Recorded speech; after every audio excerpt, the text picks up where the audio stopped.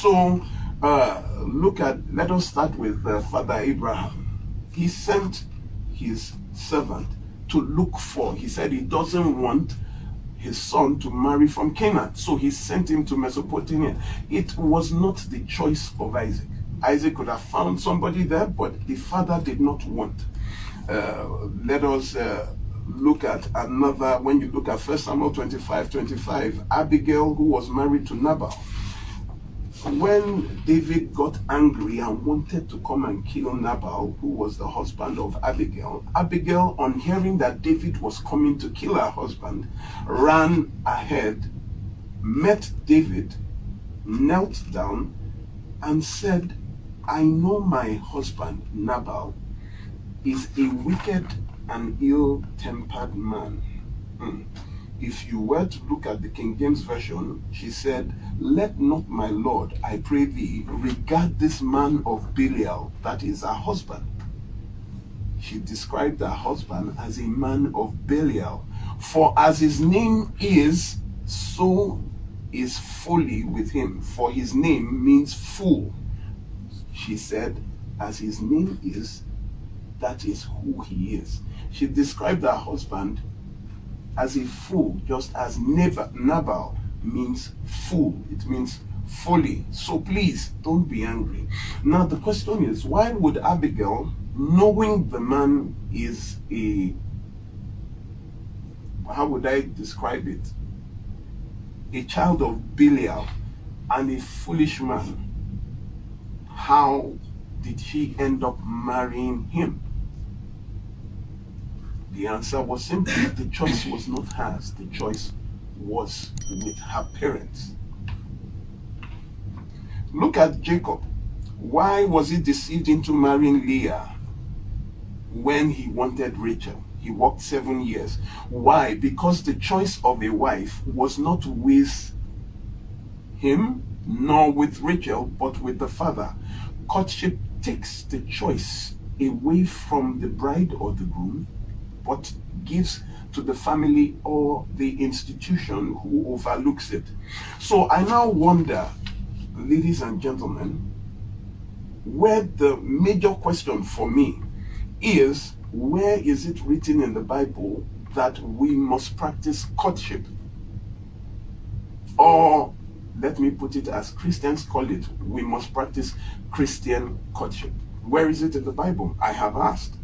In fact, one of my volunteers had this argument in the church 2 weeks ago when they were talking about relationships and they were insisting that they must court. And he had heard me teach about it, and he told them that, okay, please show us in the Bible, and it became a problem when they said no. And the teacher had to call him privately outside and said, this is what is in the handbook of the church. So I look at it that the handbook of a church or a manual of a church or the Bible, which are we to follow? The question is, where is that written in the Bible that as Christians what we must do is courtship? They are totally different, because courtship originally is intended to persuade towards marriage and takes the choice away. You see, that is why some people in relationships, when you are saying, this person, the way he is, then whoever is, but I want you to marry, don't worry, they nudge you into the marriage, even though you have seen something you don't want. Why? Because you had given the authority of choice to another person to make. They'll say, no, don't worry, every marriage has its own problems. So, you know, it is understanding. Meanwhile, you know that there is something wrong. And that is the problem when it is being imposed on you that this is the form of relationships you must follow. When you look at Samson in Judges 14:2, he told his parents, he said, I have seen a Philistine woman in Timnah. Now get her for me as wife.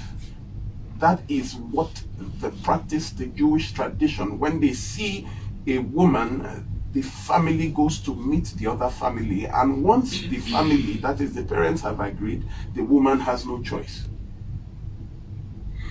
Courtship takes away the power, the right to accept or to refuse from you, and it is already designed to nudge you into a marriage. So when you subscribe to that school of thought, there is no retreat or no surrender from that relationship.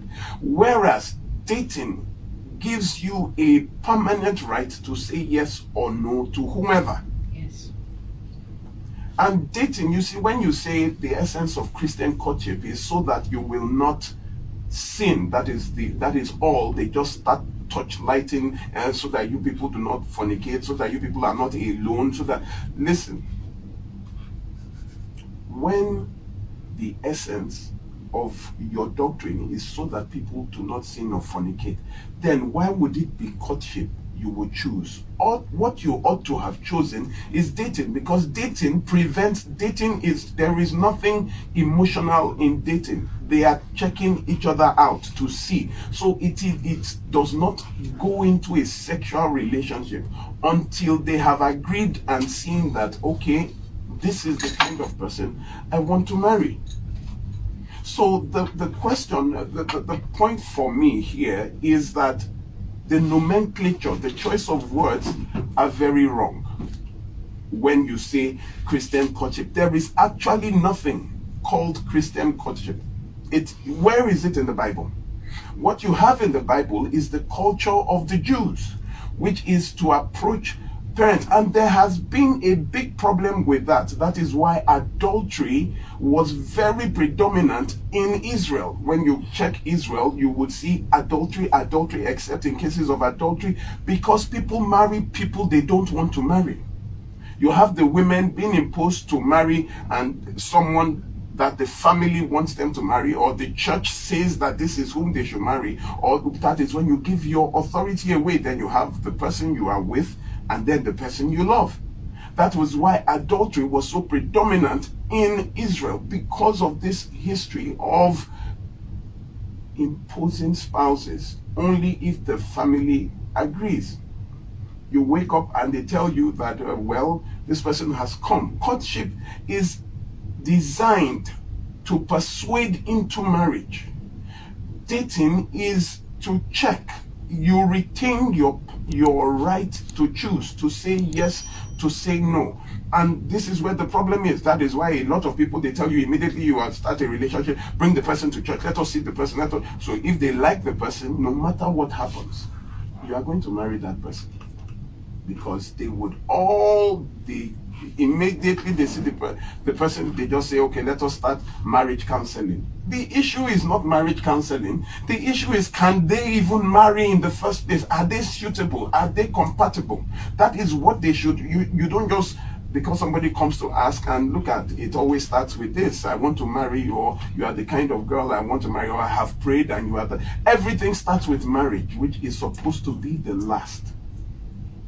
Olumide, can you hold on that thought? This is indeed an interesting conversation. Lagos, do not go anywhere.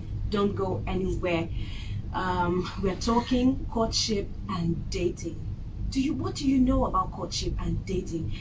Olumide started with a huge shocker this morning, and he said courtship takes away the choice of marriage from the spouse, and even the couple, and hands it over to the family or a higher authority. Did you know about this? I'm hearing drums. I don't do that. Who will? Thank you very much. My pleasure. Dating here, you know do you know the irony of this? You would say you want to practice Christian courtship, but when you want to marry, you now marry traditionally. That's deep. You will now say you are doing traditional marriage and Christian courtship. So what is there are two totally different things. You understand?